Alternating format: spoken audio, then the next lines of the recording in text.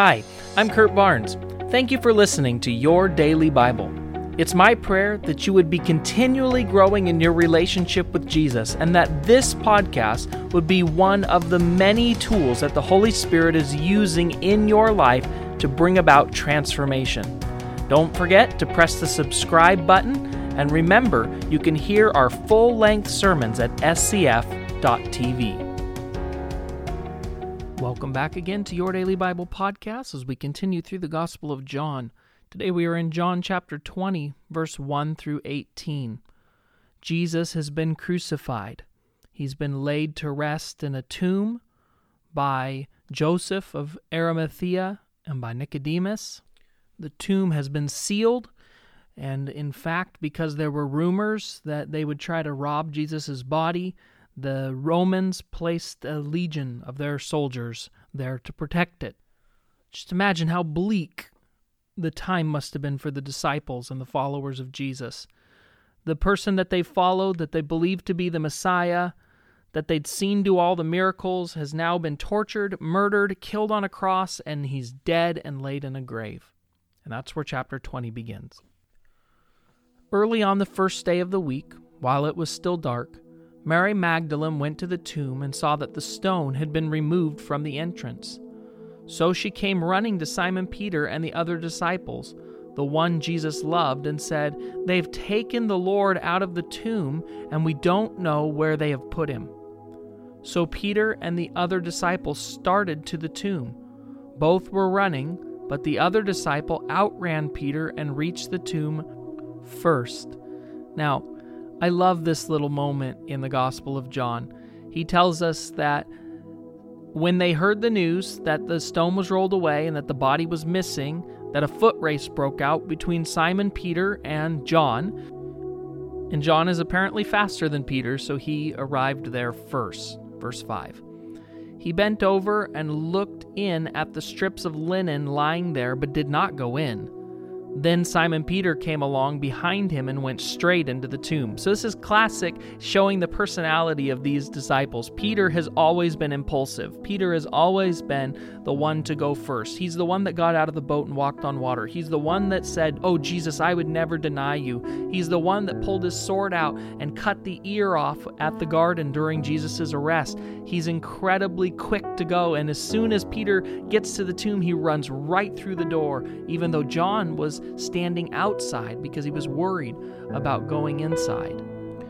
It says he saw the strips of linen lying there, as well as the cloth that had been wrapped around Jesus' head. The cloth was still lying in its place, separate from the linen. Finally, the other disciple, whom had reached the tomb first, there John points out to us once again that he won the race, also went inside. He saw and he believed. They still did not understand from Scripture that Jesus had to rise from the dead. Then the disciples went back to where they were staying. Now Mary stood outside the tomb crying, and as she wept, she bent over to look into the tomb and saw two angels in white seated where Jesus' body had been, one at the head and the other at the foot. They asked her, "Woman, why are you crying?" "They have taken my Lord away," she said, "and I don't know where they've put him." At this, she turned around and saw Jesus standing there, but she did not realize that it was Jesus. He asked her, "Woman, why are you crying? Who is it that you're looking for?" Thinking he was the gardener, she said, "Sir, if you have carried him away, tell me where you've put him and I'll go get him." Jesus said to her, "Mary." She turned toward him and cried out in Aramaic, "Rabboni," which means teacher, master, Lord.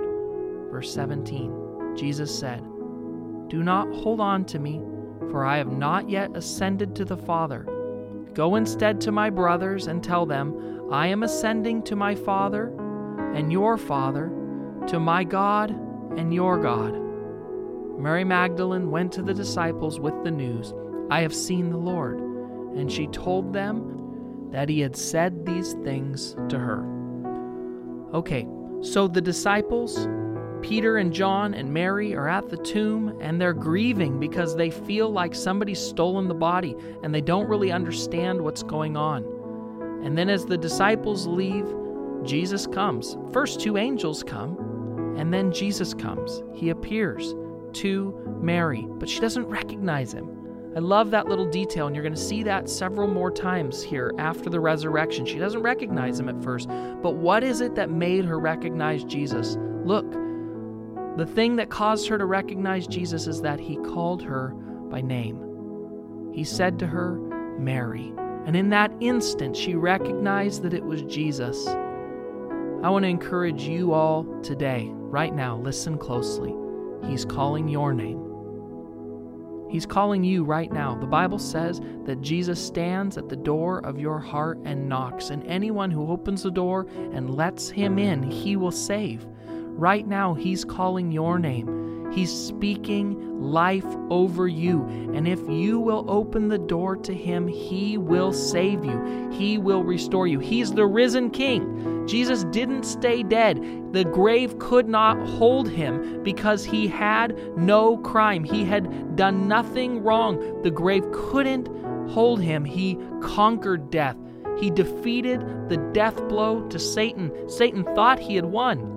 Satan thought his plan had worked out perfectly, that Jesus was dead and that he had won, but oh no, he hadn't. In crucifying Jesus, not only was our price paid so that we could have a relationship with the Father, but also sin and death and the power of sin and death once and for all was broken. So now we stand redeemed children of God.